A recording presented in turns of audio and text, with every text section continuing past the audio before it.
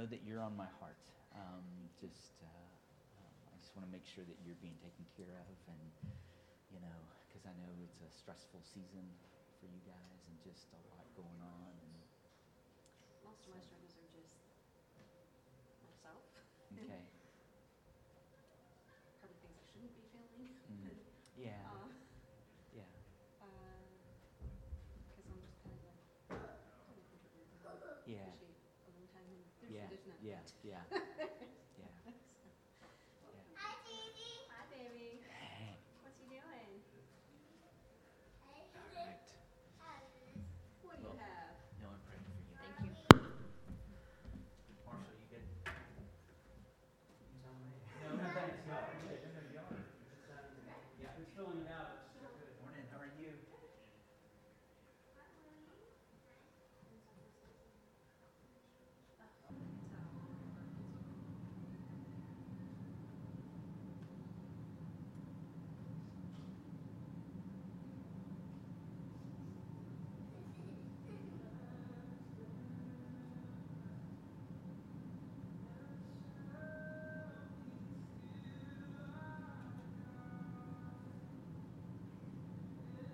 He is mine forevermore. Whatever my God ordains is right. These are great truths that we rejoice in because we know them to be true, because they're found in God's Word. You go ahead and have a seat and join me in prayer. Lord, we thank you for your Word. We thank you for the clarity and the truth of your Word. Thank you that you've spoken to us, and that these truths you give us are in no way, no how boring or dull, but they are precious and life-changing, and they are so much better than the promises the world holds out for us. Thank you for your word. We delight in the truth you have given to us, and we pray that we would conform our lives to your truth. Pray that your truth would be sweeter than honey to our soul, more precious than gold that perishes. We pray that you would help us to delight in your truths more than we delight in the richest of foods. We pray this morning you would sanctify us by the truth. Your word is truth. And so, Lord, would you speak to us? Would you change us? Would you help us to see and savor the Lord Jesus Christ? We thank you for the promise that you will hold us fast. We delight in your strength to hold us. Lord, we delight in the hope of eternal life and the promises of the reward of your presence. Help us now. We need you. And I pray that as we see your word and delight in your word and study your word, that you would prepare us to partake of the Lord's Supper. Prepare us to remember the dying love of our Savior, to proclaim it as our only hope. Prepare us, we pray. In Jesus' name, amen. Amen. Hope you'll grab your Bible and turn with me to the book of Revelation. Revelation chapter 7. We've been studying the book of Revelation since the beginning of the year, and we're now at chapter 7. And I was at first puzzled by this passage, and there's some puzzling things still in here, but I have found this to be a precious chapter of God's Word and can't wait to declare these truths this morning. Revelation chapter 7, we read God's Word over us. John says, "After this I saw 4 angels standing at the 4 corners of the earth, holding back the 4 winds of the earth, that no wind might blow on earth or sea or against any tree. Then I saw another angel ascending from the rising of the sun with the seal of the living God. And he called with a loud voice to the 4 angels who had been given power to harm earth and sea, saying, 'Do not harm the earth or the sea or the trees until we have sealed the servants of our God on their foreheads.' And I heard the number of the sealed, '144,000, sealed from every tribe of the sons of Israel. 12,000 from the tribe of Judah were sealed. 12,000 from the tribe of Reuben. 12,000 from the tribe of Gad. 12,000 from the tribe of Asher. 12,000 from the tribe of Naphtali. 12,000 from the tribe of Manasseh. 12,000 from the tribe of Simeon. 12,000 from the tribe of Levi. 12,000 from the tribe of Issachar. 12,000 from the tribe of Zebulun. 12,000 from the tribe of Joseph. 12,000 from the tribe of Benjamin were sealed. Verse 9. After this I looked, and behold, a great multitude that no one could number, from every nation, from all tribes and peoples and languages, standing before the throne and before the Lamb, clothed in white robes with palm branches in their hands, and crying out with a loud voice, "Salvation belongs to our God who sits on the throne and to the Lamb." And all the angels were standing around the throne and around the elders and the four living creatures, and they fell on their faces before the throne and worshiped God, saying, "Amen. Blessing and glory and wisdom and thanksgiving and honor and power and might be to our God forever and ever. Amen." Then one of the elders addressed me, saying, "Who are these, clothed in white robes, and from where have they come?" I said to him, "Sir, you know." And he said to me, "These are the ones coming out of the great tribulation. They have washed their robes and made them white in the blood of the Lamb. Therefore they are before the throne of God and serve Him day and night in His temple, and He who sits on the throne will shelter them with His presence. They shall hunger no more, neither thirst any more. The sun shall not strike them, nor any scorching heat. For the Lamb in the midst of the throne will be their shepherd, and He will guide them to springs of water, and God will wipe away every tear from their eyes." So Revelation chapter 6 ended with a significant question. After the unfolding judgments of the 6 seals that were opened one at a time, the people of earth fled with haste from the wrath of the Lamb. Chapter 6 ended with people calling on mountains to crush them rather than face the wrath of the Lamb. And the question chapter 6 ended with is, when the great day of wrath has come, who can stand? Who is able to stand? Who's able to endure in the face of the Lamb's wrath, in the face of this judgment that is coming? Who can stand when that day comes? And the next chapter, chapter 7, answers that question in verses 9 and 10. Look at it again. After the question, who can stand, at the end of chapter 6, John says, "After this I looked, and behold, a great multitude that no one could number, from every nation, from all tribes and peoples and languages, standing before the throne and before the Lamb, clothed in white robes with palm branches in their hands, and crying out with a loud voice, 'Salvation belongs to our God who sits on the throne and to the Lamb.'" And so the answer to the question, who can stand, is those whom the Lamb has given salvation. Those who've been given white robes, they're the ones who can stand. Now in chapter 5, the Lamb's standing represented His victorious resurrection. Remember that? Though slain, He was standing in victory.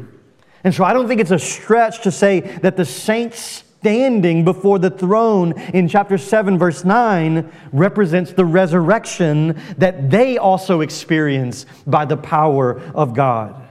In other words, because Jesus was resurrected, the saints also shall be resurrected and stand in victory. And therefore, they're the ones who can stand in the great day of the wrath of God. And so you see, Revelation chapter 7 is a welcome interlude between the opening of the 6th and 7th seal. Chapter 6 ended with the 6th seal being opened and the people of earth crying out in fear of the wrath of God. But what about the people of God? What will happen to those who belong to Jesus when God, as God, judges the world? Revelation 7 gives us 2 visions of God's protection of His people. The first vision is in verses 1 through 8. And it shows us God's sealing of His servants on earth. Verses 1 through 8 shows us God's protection of His people by sealing His servants on earth. But the second vision is in verses 9 through 17. And it shows us God's sheltering of His saints in heaven. So here's the massively encouraging burden of Revelation chapter 7. Here's the main point of Revelation 7. God seals and shelters His people from His judgment so that He can shepherd them as they serve Him forever. Here's the massively encouraging burden of Revelation 7. God seals and shelters His people from His judgment so that He can shepherd them as they serve Him forever. So a lot of S's this morning. But even with all of these S's, Revelation still does not have an S on the end of it. So let's look at the first vision. God seals His servants on earth. Verses 1 through 8. God seals His servants on earth. So in verse 1, John says he saw 4 angels at the 4 corners of the earth. Now, 4 corners is a symbolic way to say the whole earth. Think of the 4 directions of a compass. John says these 4 angels are holding back the 4 winds. Now, after the judgments of chapter 6, my best guess is that these winds that the angels are holding back represent the judgments of God. This fits well with what we see, or what we're told in verse 3, that these angels are told not to harm the earth until the servants of God are sealed. And so these angels are holding back the judgments of God. And so evidently this vision in chapter 7 doesn't chronologically flow from chapter 6, but rather shows what happened before the judgments of the seals and as they were opened. And so this is an interlude showing God's protection of His people before His judgment on the earth. And so this angel in verse 2 has the seal of the living God. And in verse 3, this angel says not to harm the earth until the servants of God are sealed on their foreheads. So what is this seal, and why does God seal His people? This is not the last time that we're going to see this in the book of Revelation. And so it's important that we try to understand this seal. A seal is an authenticating mark that provides protection and signifies ownership. So a king or an important leader would use a signet ring to seal an important document to make sure that it was safe and to make sure everyone knew who the document belonged to. I think this sealing of the people of God in Revelation 7 is a reference back to the sealing of God in Ezekiel chapter 9. I think this is an allusion back. Remember, we talked about in those first few messages, Revelation is chock full of Old Testament allusions and references. And here, I think, is a clear reference back to Ezekiel 9. In Ezekiel chapter 9, the prophet Ezekiel is given a vision of the destruction and the slaughter of the idolaters in the city of Jerusalem. But God shows Ezekiel that before the idolaters are killed, there's a man who has a writing case that contains a pen and ink. And the Lord commands this man to go through the city and to put a mark on the foreheads of all the people who grieve over the idolaters. In other words, those who are being faithful to God. And then after all the true people of God are marked, sealed on their foreheads, God commands the executioners to strike down anyone who does not have the mark on their foreheads. Your mind should be going to another Bible story here at this point too, right? The Passover. Even though that was not a mark on the forehead, still it was a mark. It was a seal of the blood on the doorposts so that the people of God were passed over. They were rescued from the judgment of God. They were marked so that the judgment wouldn't affect them. The people were sealed to protect them from judgment. And I think that's exactly what's happening here in Revelation chapter 7. Before the judgments come, the servants of God are sealed on their foreheads to mark them out as belonging to God. These are God's people. The judgments won't touch them. Now, this is not a literal, physical mark on the forehead. Remember, this is apocalyptic literature using symbols to represent things that are massively important. And so this is symbolic here. This sealing is symbolic.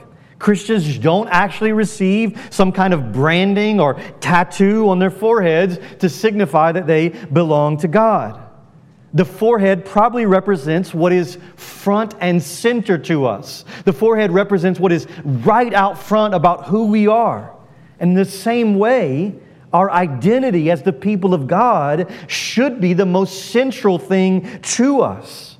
We who have been sealed, we who have been marked by God, it should be evident to all those who see us, to all those who know us. Our identity as Christians should be as clear to the world as a big old X on our forehead. The way that we live our lives, the way that we treat people, the way that we worship God should make it so evident to the world that it would be just as clear as if we had an actual mark on our forehead. Now, later in Revelation, we are actually told what God marks His people with. In fact, turn over just a few chapters, so I want you to see this in this context. Revelation chapter 14, verse 1. Revelation 14:1 says, "Then I looked, and behold, on Mount Zion stood the Lamb, and with Him 144,000 who had His name and His Father's name written on their foreheads." And so the mark that we are given is the very name of God. God marks us with His own name to say that we are His own. In fact, remember what we learned in the rest of the New Testament? Ephesians chapter 1, verse 13. All believers have been what? Sealed with the promised Holy Spirit. God seals us with Himself to guarantee that He won't abandon us. 2 Corinthians 1:22 says that God has put His seal on us and given His Holy Spirit in our hearts. 2 Timothy 2:19 says, God's firm foundation stands bearing this seal. The Lord knows those who are His. And so God's people are sealed to protect us and to mark us out as belonging to God. Churches, this is not a massively encouraging truth. God knows who His people are. He protects us. He delivers us from His wrath. He protects us from His judgment. Friends, I'm the last person on earth that God should choose to seal and protect. I deserve His full and fierce wrath and judgment. But hallelujah, because of Jesus, I am sealed. I belong to God forever. He is my protection. He is my refuge. He is my shield.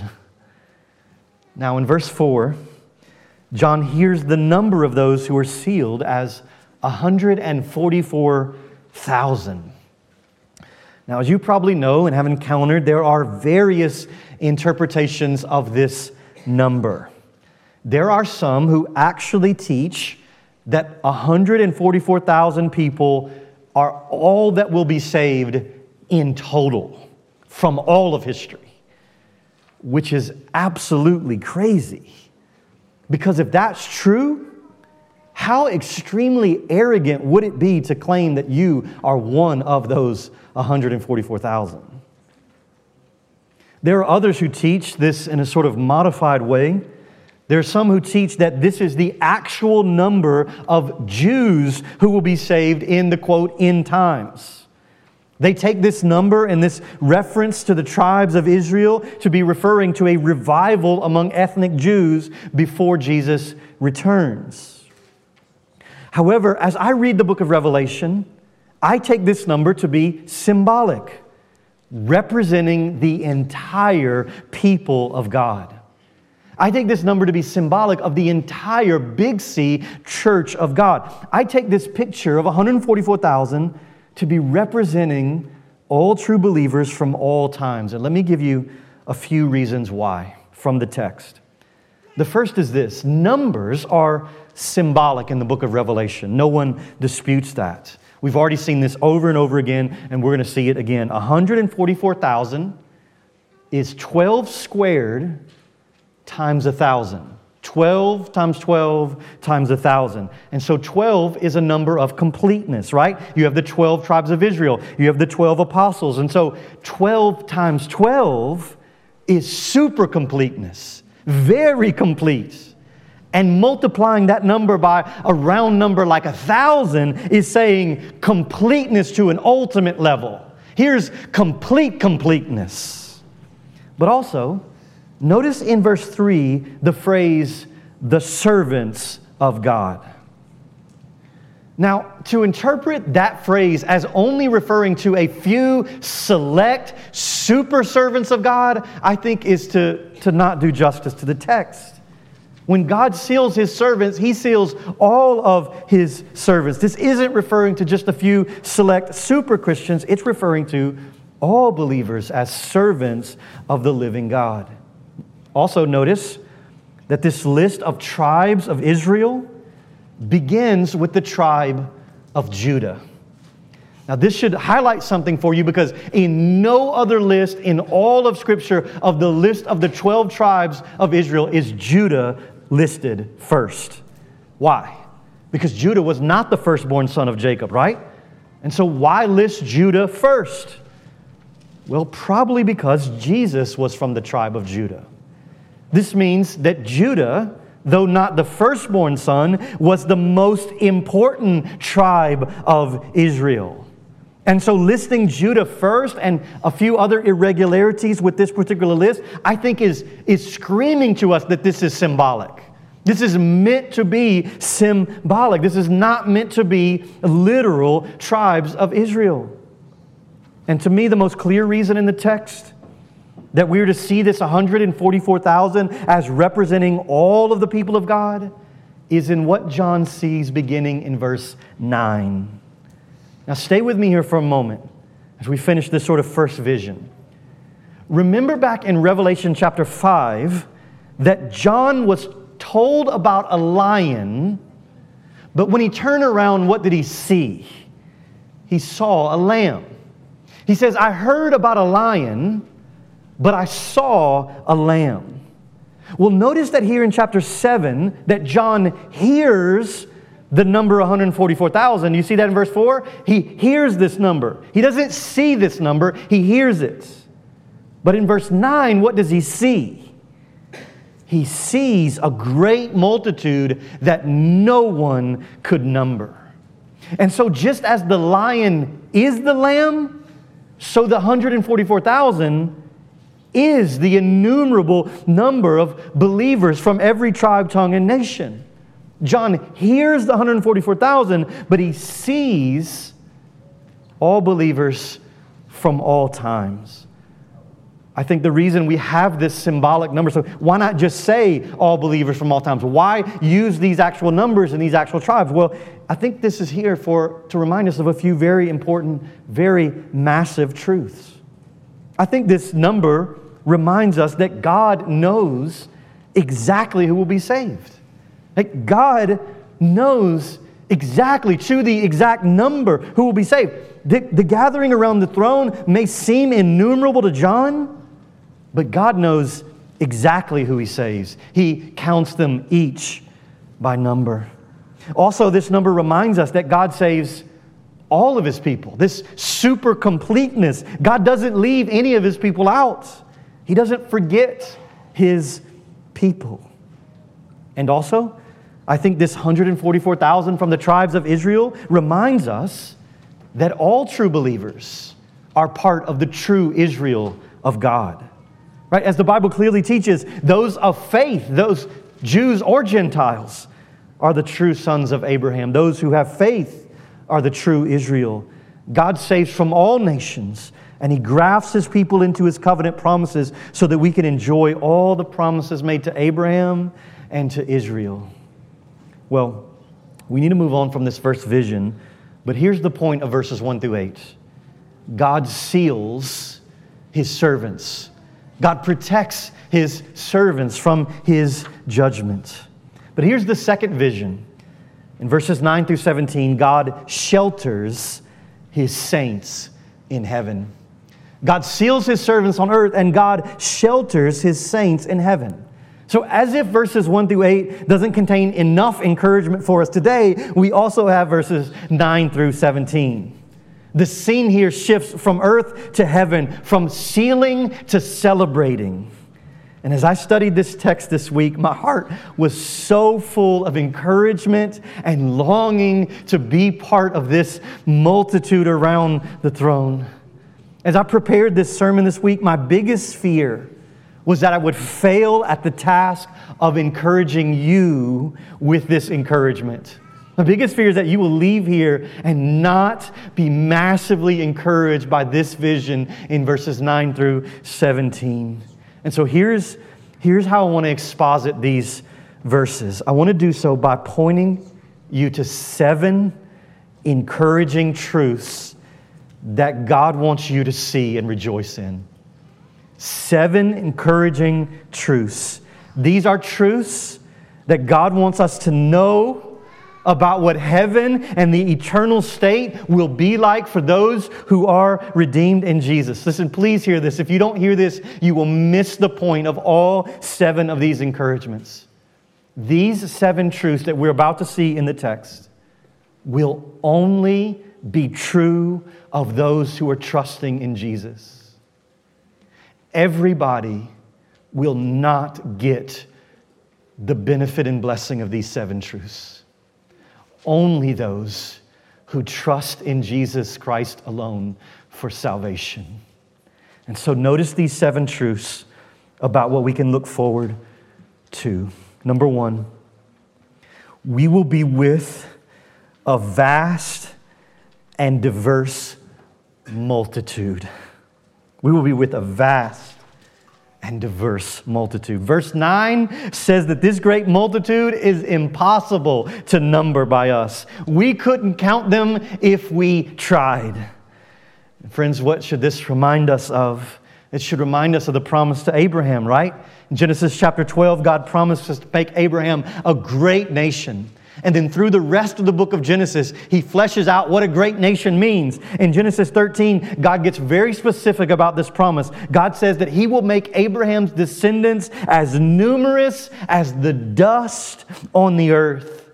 God says, if you could count the dust of the earth, then you can count your offspring, Abraham. Just imagine picking up a handful of dust. And imagine trying to count the individual pieces of dust in your hand. And now imagine trying to count every single piece of dust on earth. In Genesis 22, God gives another picture. He gives the picture of sand on the seashore. Abraham, your descendants will be as numerous as the sand on the shore. In Genesis 15, God says His descendants will be as numerous as the stars in the sky. Even with all of our technology, all of our telescopes, we can't number the stars.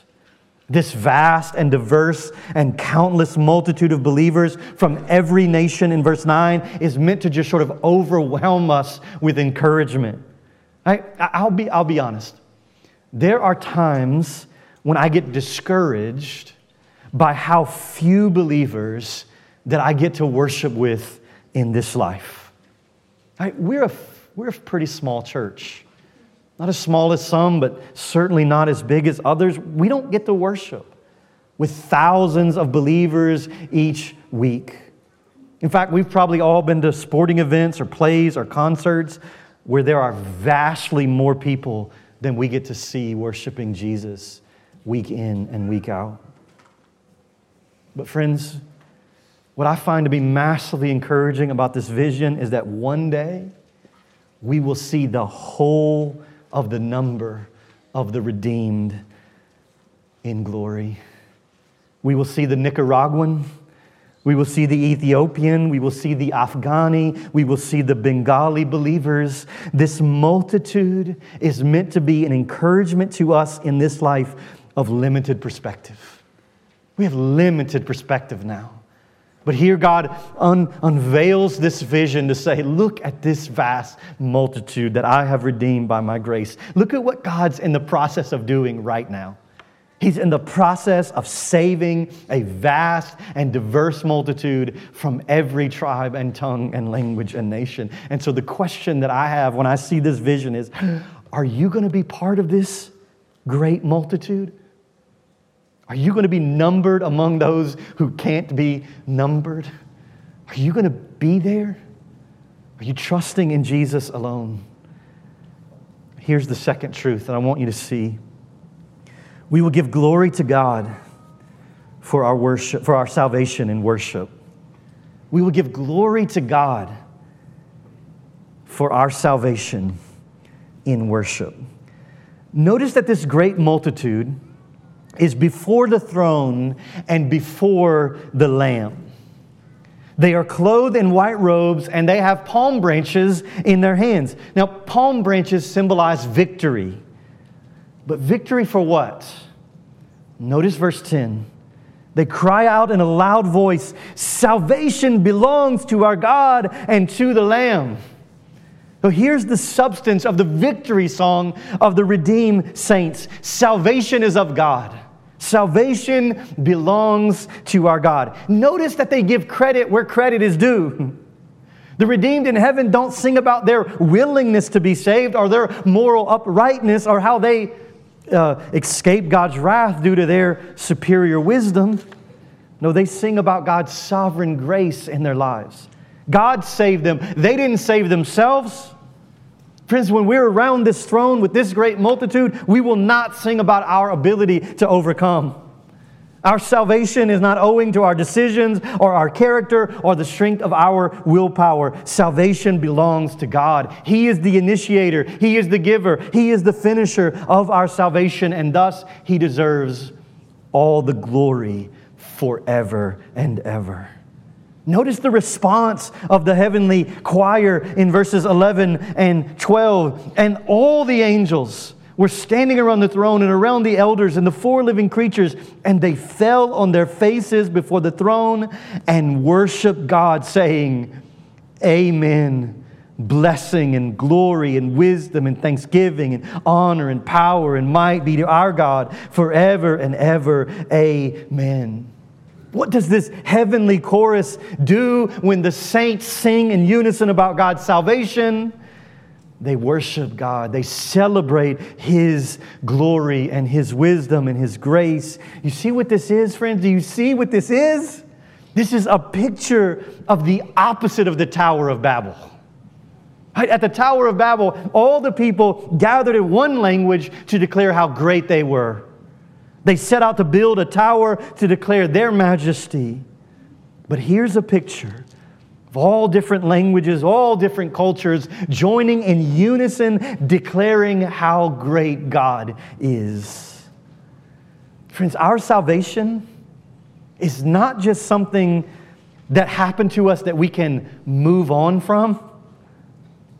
That's not just something that we move past to bigger and greater things. No, friends, our salvation by grace through faith in Jesus will forever be the content of the victory celebration of heaven. We will forever sing salvation belongs to our God and to the Lamb.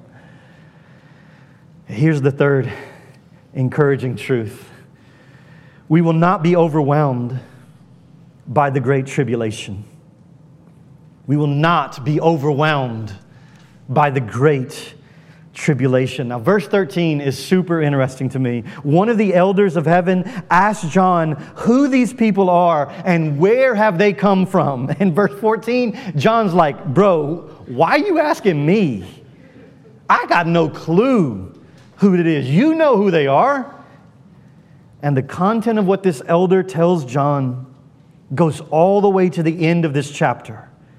This heavenly elder gives John some epic truths about this great multitude of worshipers around the throne. Notice first where they came from. Where did they come from? He says they are coming out of the great tribulation. Now, the concept of tribulation is one that has been, I think, misunderstood and abused a lot. There are many people who teach that the tribulation is only a special end times suffering that will happen for 7 years before Jesus returns. Now listen, if that's your view, that's okay. Like, I'm not mad at you. We can be friends. We can be part of the same. Like, that's fine. That's not my view, but that's fine if that's what you hold. But here's the problem. It's fine if you believe there's a 7-year end time period of tribulation, but you can't believe that's the only tribulation. That's the problem, because the Bible is clear and Revelation is clear about the fact that tribulation describes the entire church age. From the time between Jesus' death and resurrection to His second coming is the church age. And this is the age of tribulation. This is the age in which we live. The time between Jesus' resurrection and His second coming is the time of tribulation. The tribulation is not something future to us, in other words, but it's something that we're currently in. Jesus Himself taught this, that the tribulation is a present reality. John 16:33, Jesus said, "In the world you will have tribulation, but take heart, I have overcome the world." Also, there are 21 references to tribulation in Paul's letters that refer to it as a present reality. Because you can't get around this fact. The New Testament writers believed they were living in the Great Tribulation. And thus, we are still in that tribulation. There's a time where the church of Jesus Christ is persecuted and marginalized and pressured to compromise. But this truth in Revelation 7 is meant to encourage us to persevere through this tribulation, right? We will not be overwhelmed by it. We will come out of the great tribulation, is what this elder says. There's going to come an end to this tribulation that we know. We need not fear it because God is in control of it, and we will persevere through it. And so God's protection of us on earth is not a promise that we will be kept from all suffering. That would be to misinterpret the sealing of the first vision. It doesn't mean He'll keep us from all suffering, but rather this is a promise that He will keep us safe spiritually. Christ will hold us fast. He is a sure and steady anchor. We will persevere because God will preserve us.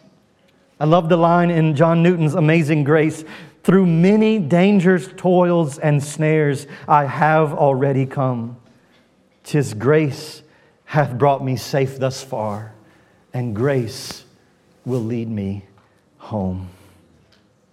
Fourth, encouraging truth from this passage. We will wear garments that are blood white. We will wear garments that are blood white. So 3 times in this passage, we're told that the saints have on white robes. In verse 14, we're told how these robes became to be white. The elder tells John that these worshipers around the throne have washed their robes and made them white in the blood of the Lamb. Now, newsflash, if you wash clothes in blood, it doesn't turn them white unless it is the blood of Jesus. Because the blood of Jesus has a cleansing power. This is what Jesus does. This is a picture of what Jesus does. Jesus makes the unclean clean. He makes the stained and the guilty spotless. When we come to Jesus, when we trust in Him, we are forgiven and cleansed from all our sin. But not only are we cleansed, notice we're given these new robes. We're clothed with the garments of Jesus' righteousness. Garments that are pure white because He is pure. This is part of what we're to remember here in just a moment when we partake of the Lord's Supper. We remember that Jesus' blood is powerful enough to cleanse us from all our guilty stains. We remember that it was not our works or our goodness that caused us to be white and clean, but we remember that it was the blood, the powerful blood of Jesus. So friends, do you have the pure garments cleansed by the blood of Jesus? Friends, these will be our garments for all eternity. And they will constantly, forever remind us of the perfect sacrifice of Jesus on our behalf. Well, notice the fifth encouraging truth, and we'll move a little quicker here. Notice we will serve God continually before His throne. We will serve God continually before His throne. So because we've been washed clean by the blood of Jesus, verse 15 says, therefore, because of that, therefore, we will serve God day and night in His temple. You wonder what we will do for all eternity as redeemed saints? We will serve God. When we are glorified, we will finally fully do what we were created to do. We will be a kingdom of priests, continually serving the only one worthy. This is why we've been redeemed. For the praise of His glory, for His service, for His honor, for His glory. 6, we will be sheltered by God's presence. We will be sheltered by God's presence. The end of verse 15 says, and He who sits on the throne will shelter them with His presence. As we serve God day and night, God will provide the shelter that we need. The word shelter literally means to tabernacle over. God will tabernacle over us.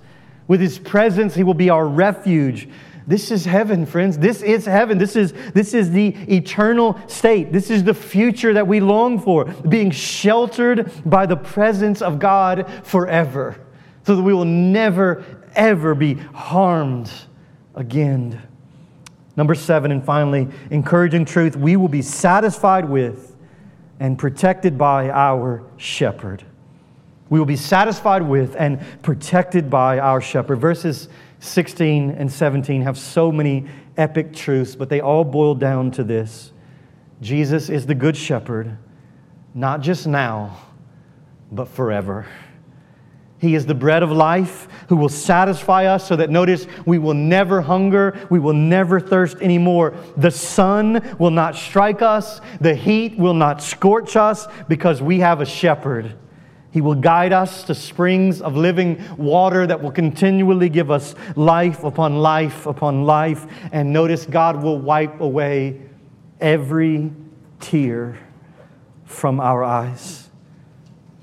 Friends, there are so many tears in this life on earth.